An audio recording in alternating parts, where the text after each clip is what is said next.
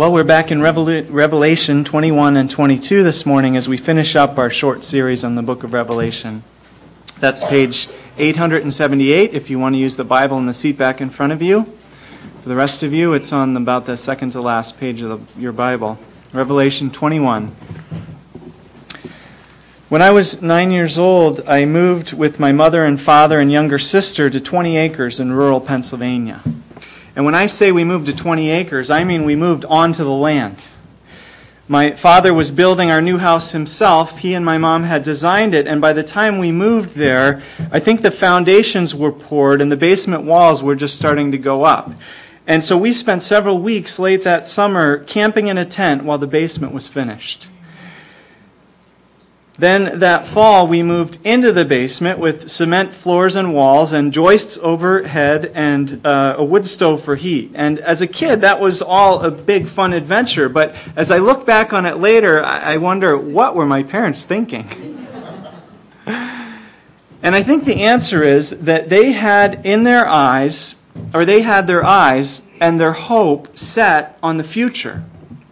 They saw in their mind's eye the dream home that they were constructing. And so that future made the present challenges and inconveniences more than worth it for them. And that's very much the kind of future vision that Jesus wants to give us in giving us the picture that we're considering last Sunday and this Sunday in Revelation 21 and 22. Jürgen Moltmann, the German theologian, put it very well. He said, "From first to last, and not merely in the epilogue, Christianity is eschatology, is hope, forward-looking and forward-moving, and therefore also revolutionizing and transforming the present. The eschatological is not one element of Christianity, but is the medium of Christian faith as such, the key in which everything in it is set, the glow that suffuses everything here in the dawn of an expected new day." Could you feel that as they read Revelation 21 and 22 this morning? I think there's this bug of twisted tongues going around this morning. Another way to put it is that the New Testament in general and our passage in particular this morning is, as I've put it several times before, and I forgot my glasses this morning, it's giving us a new set of lenses through which to view reality. Our passage this morning is showing us the future. It's giving us a picture of the future as the lens through which we're invited to view and live in the present. As we saw last week, our passage this morning is inviting us to come under the influence and the attraction of a city, a future city, the city of all cities. For Revelation's original hearers, that city, the New Jerusalem, was in competition with another city, the great city of Rome, referred to in Revelation as Babylon the Great. Now, it's hard for us modern readers to grasp just how awe-inspiring the ancient city of Rome was. Rome ruled the world. Rome dictated policy. Rome influenced culture and fashion. Rome was the key to success in life. Rome was the original city that never slept. If you could make it there, you could make it anywhere. But Rome, like all modern cities, also had a dark underside. Rome was oppressive. Rome was dehumanizing. Rome was arrogant and corrupt and hostile to true faith in Christ. Rome had become Babylon, that archetypal wicked city of the past, as have far too many cities and civilizations ever since and even today. So to help us get a realistic picture on ancient Rome and on every other city and nation today, and to set our hopes and our purposes on something better, in Revelation 21 and 22, Jesus gives us the vision of another city, a new city. As commentator George Caird puts it, "For only in comparison with the New Jerusalem can the queenly splendors of Babylon be recognized as the seductive gods of an old and rattled whore." Well, to get our own perspective straight and to purify and to redeem our imaginations, let's gaze again this morning at the New Jerusalem. Last Sunday we considered what was not in the city. And this morning, let's continue by looking at what is in the city. But first, a few more words this morning about how to understand Revelation 21 and 22, and all of Revelation for that matter. Because Revelation contains a lot of descriptions which can't, as far as we can tell, be literally true. I mean, Christ with 7 horns and a sword sticking out of his mouth. Angelic creatures with eyes all over their bodies. A city 1,300 miles high with walls 144 cubits or 200 feet thick. Any engineer will tell you that walls that thin could never support their height, especially if they're made out of gold. If you read the descriptions of Revelation literally, you find these kinds of problems all through the book, and of course you're weirded out by all this strange and grotesque description of these creatures. But that's not how the book is meant to be read. The book isn't trying to give us literal descriptions. In fact, at various points it tells us that the things being described represent something else. And sometimes it tells us what those something else's are, and sometimes it expects us to know or to figure it out, which has kept us busy ever since. Revelation is rather trying to paint a picture in our imaginations and our emotions using symbols.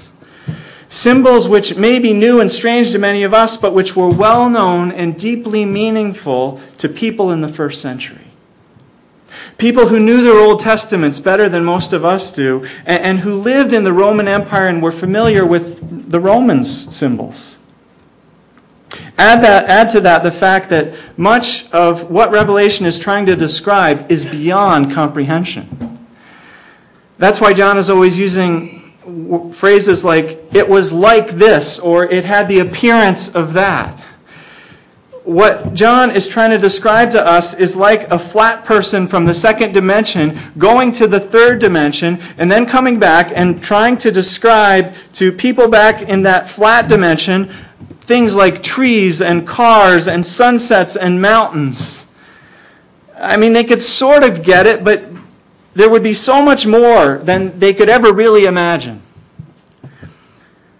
Well, likewise, we live in the third dimension, and last I heard, physicists have mathematical equations to model at least 11 dimensions. Can you imagine? And who knows what dimension the New Jerusalem is in? How could we ever imagine what it's really going to be like? So all John can do here is give us pointers, symbols, and images to point us toward a reality which is something so great that describing it strains human language to the breaking point. I mean, what John is trying to do here is like us going and experiencing the power and majesty of Niagara Falls and then coming home and trying to describe it to some friends using a flannel graph. So with that in mind, let's humbly and reverently try to imagine the amazing reality that John is trying to convey to us here. Verse 1, John says, "Then I saw a new heavens and a new earth." A new one will be needed because back in Revelation 20:11, we read that God, when he sits on his great white throne to judge, the earth and the heavens flee from his presence.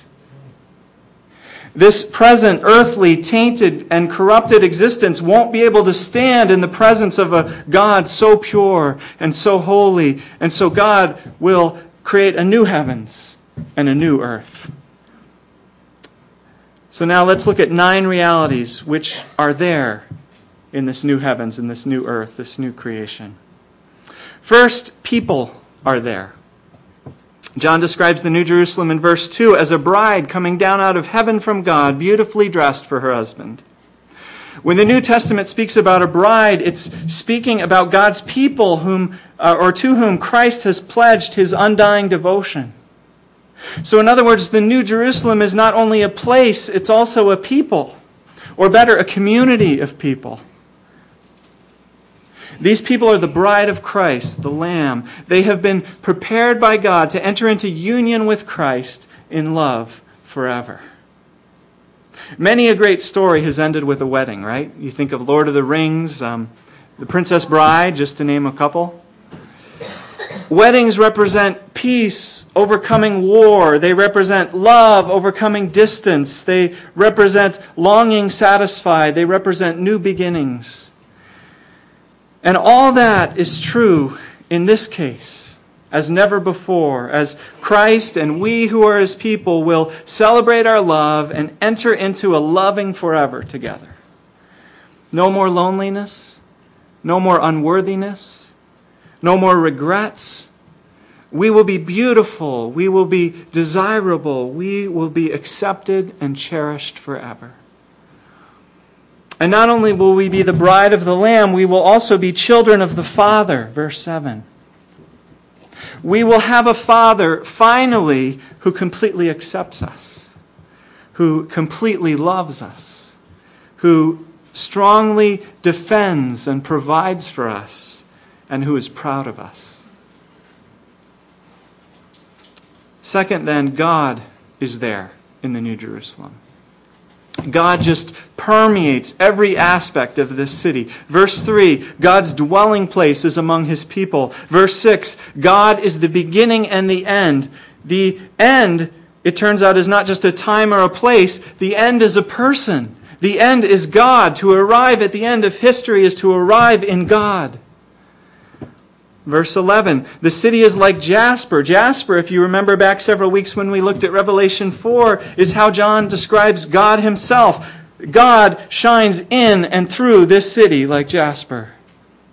Verse 23, God gives light to the city. God and the Lamb are this city's light. Chapter 22, verse 3, God is on the throne in the city, ruling with the Lamb. And my favorite, chapter 21, verse 22, there's no temple in the city because the Lord God Almighty and the Lamb are its temple. Did you hear that? God and the Lamb are the city's temple. John doesn't say that the whole city is God and the Lamb's temple. Though that's true, we saw last Sunday that the shape of the city is a perfect cube, just like the holiest place of the temple. But here, John says not that the whole city is God's temple, but that God and the Lamb are the city's temple. Now let's think about this. In any other city, you enter a temple to meet with God. But not in this city. Because if you are in this city, you are already in God. God is the city's temple. God is the temple of this city, which is a temple. Again, human language is bending and breaking to try to communicate what words can't adequately communicate. Listen to Preacher Darrell Johnson as he grapples with this incredible reality. And if you want to read more about Revelation, if this series has whetted your appetite, I can't commend to you highly enough, and I forgot to bring it up here to show you, but Darrell Johnson's book, Discipleship on the Edge, Studies in the Book of Revelation. And he says there, pondering, is John saying that whereas in the old creation, God came and lived in the temple, in the new creation, the temple is in God? Is John saying that whereas in the old creation, God came and lived in the city, in the new creation, the city is in God? Is John saying that when we move into the temple, which is the city, we move into God? Nothing exists apart from God. Even in these old broken cities of ours, nothing exists apart from God. In the new city, though nothing exists outside of God, all of redeemed reality is somehow encompassed by and enfolded in the triune God.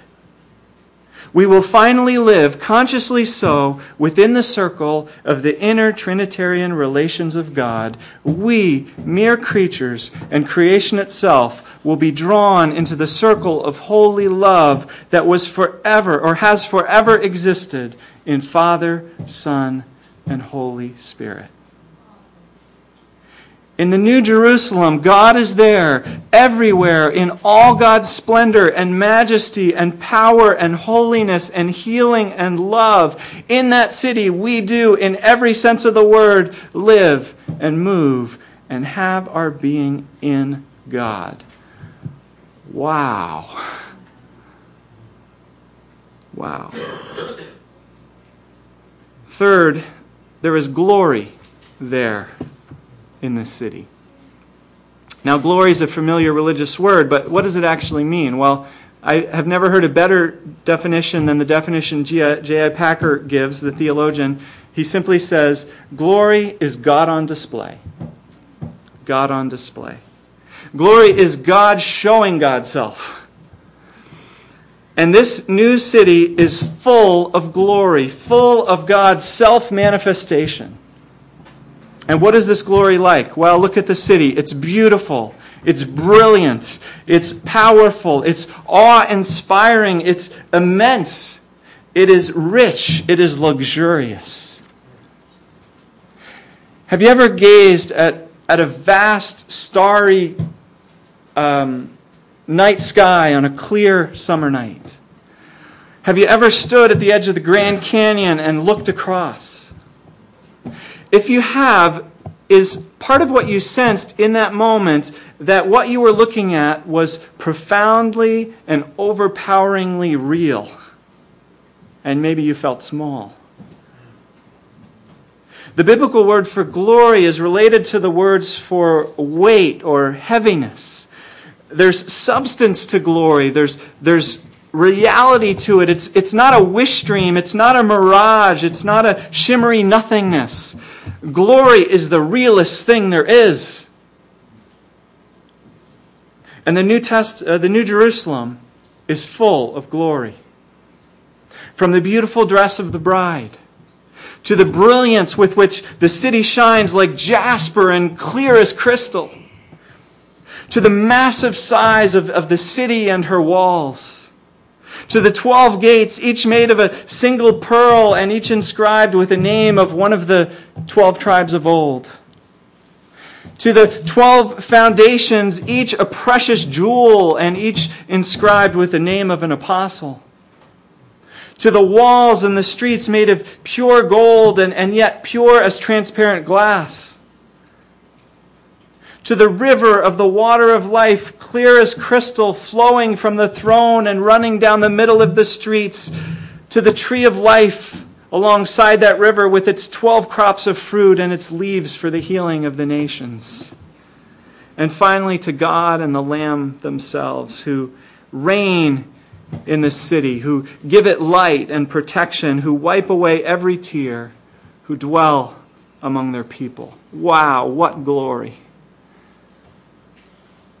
The kings of the earth bring their glory into the city. The glory and honor of the nations is brought into it. What city can compare to this? The Manhattan skyline? The Eiffel Tower? They pale in comparison.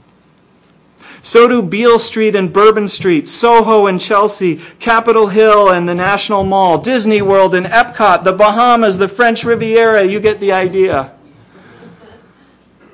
There is glory, true glory, in this new city. Fourth, there's redeemed creation in this city. Notice that the city isn't up there in heaven somewhere. No, it's down here on a new earth. Contrary to so much popular religion, at the end, humanity does not go up to dwell with God, but rather God comes down to dwell with humanity.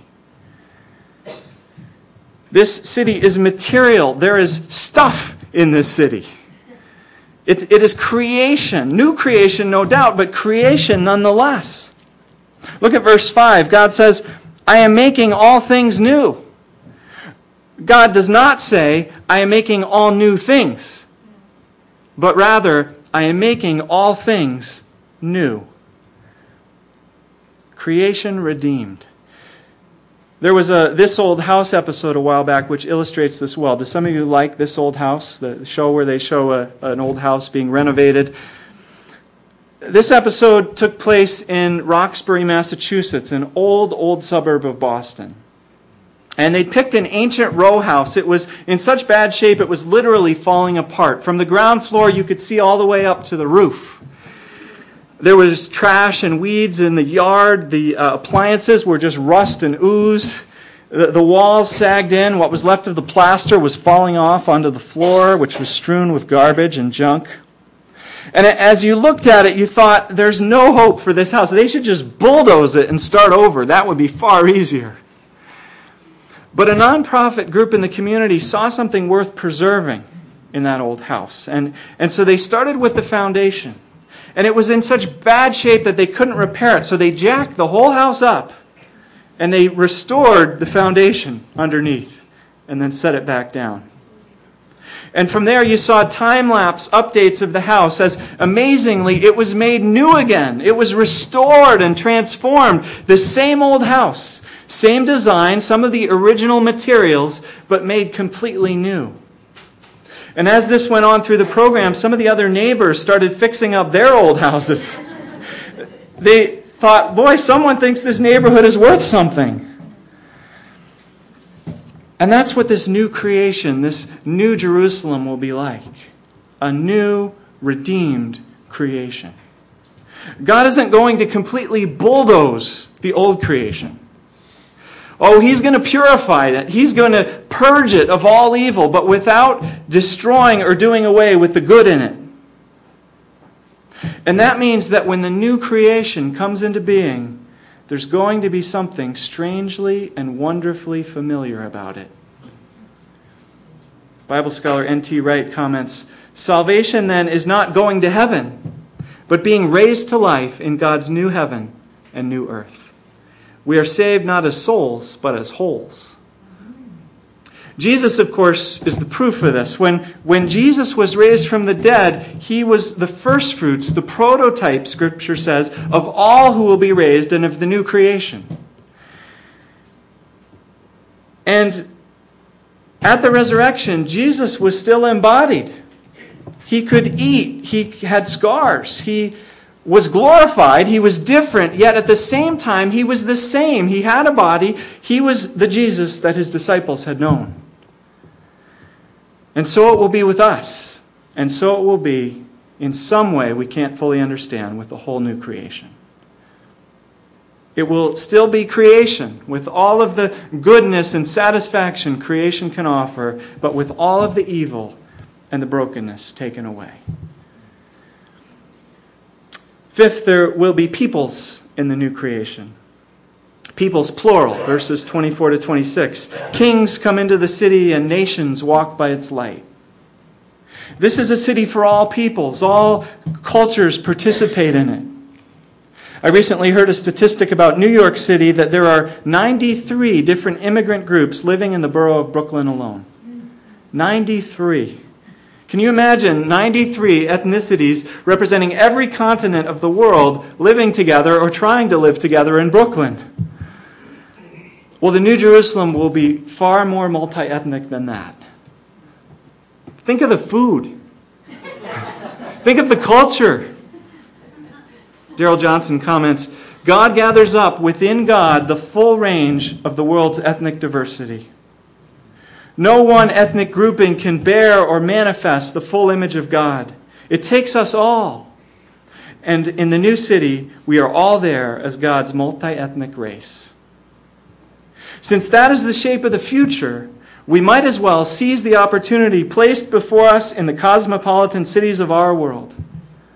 Guatemalans, Cubans, Syrians, Armenians, Swedes, Scots, Kenyans, Koreans, we are all going to be there as God's people. 6, there is creativity and culture in the New Jerusalem.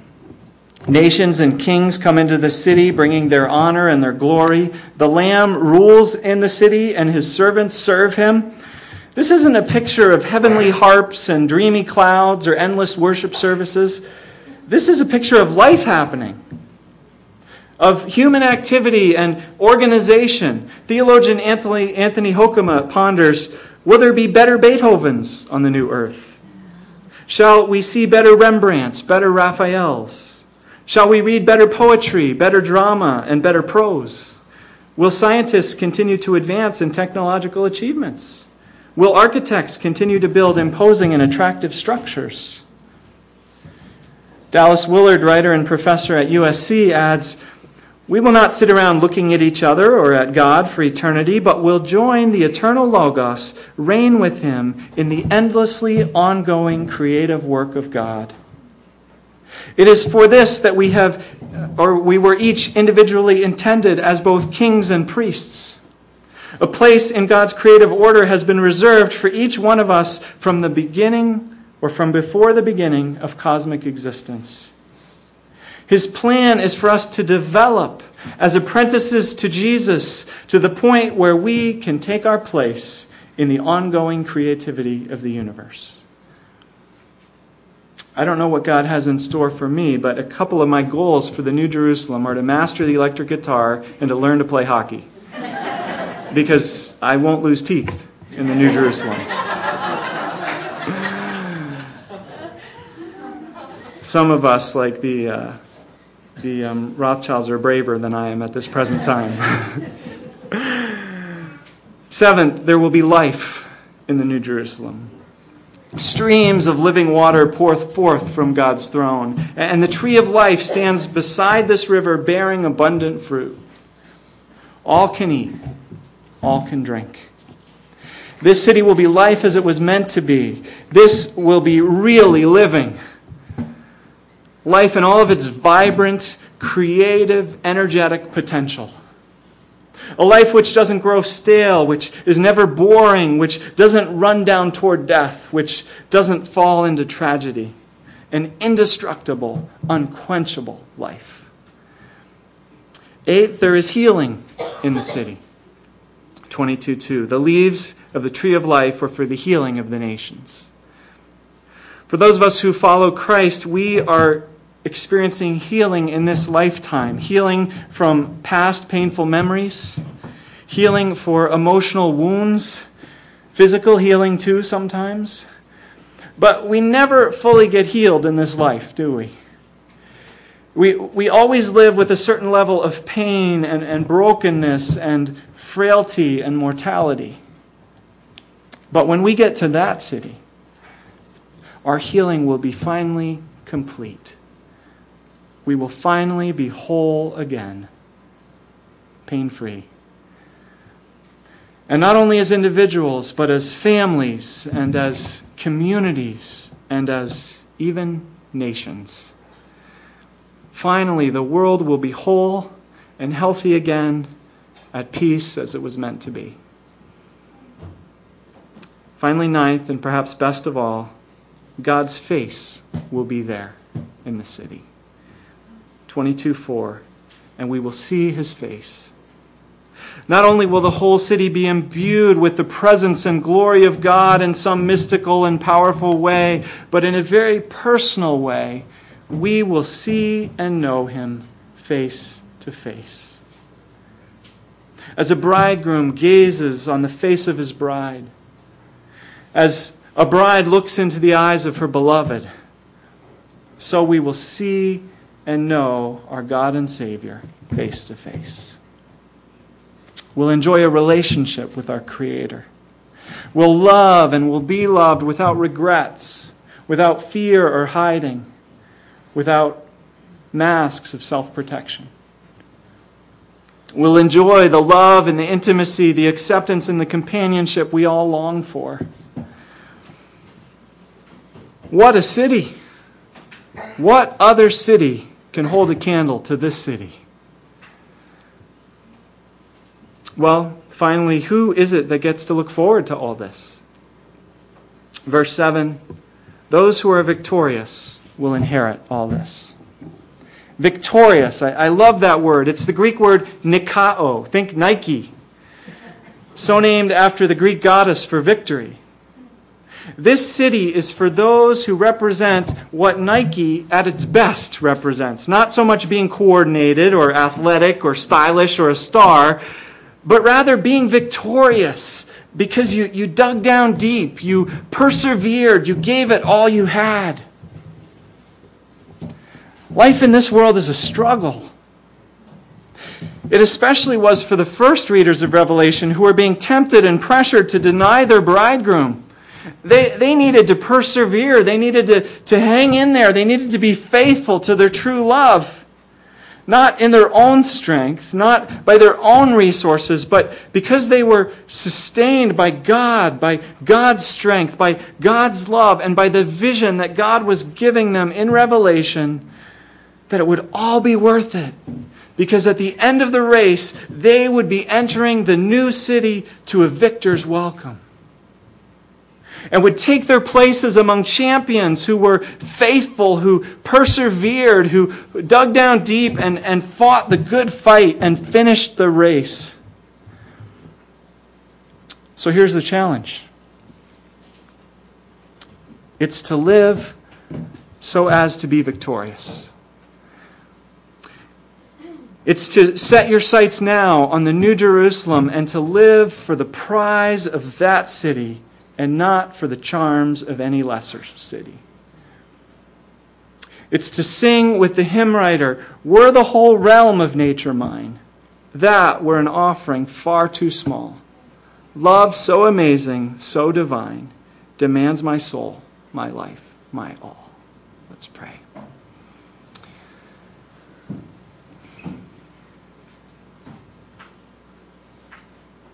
God, there is so much propaganda out there competing for our imaginations, offering us other sets of lenses to wear. And so things get all muddy for us in our minds, in our hearts. Things get warped and distorted. We wind up running after things that can never satisfy. And instead of enthralling us and setting us free and giving us life, they only enslave us and cause us to die a little more inside. They rob us and steal us of life. And so I pray in your mercy that you would keep this vision before us so that we can see clearly and live victorious lives, faithfully following you now as we look forward to that day when you welcome us into the city. Amen.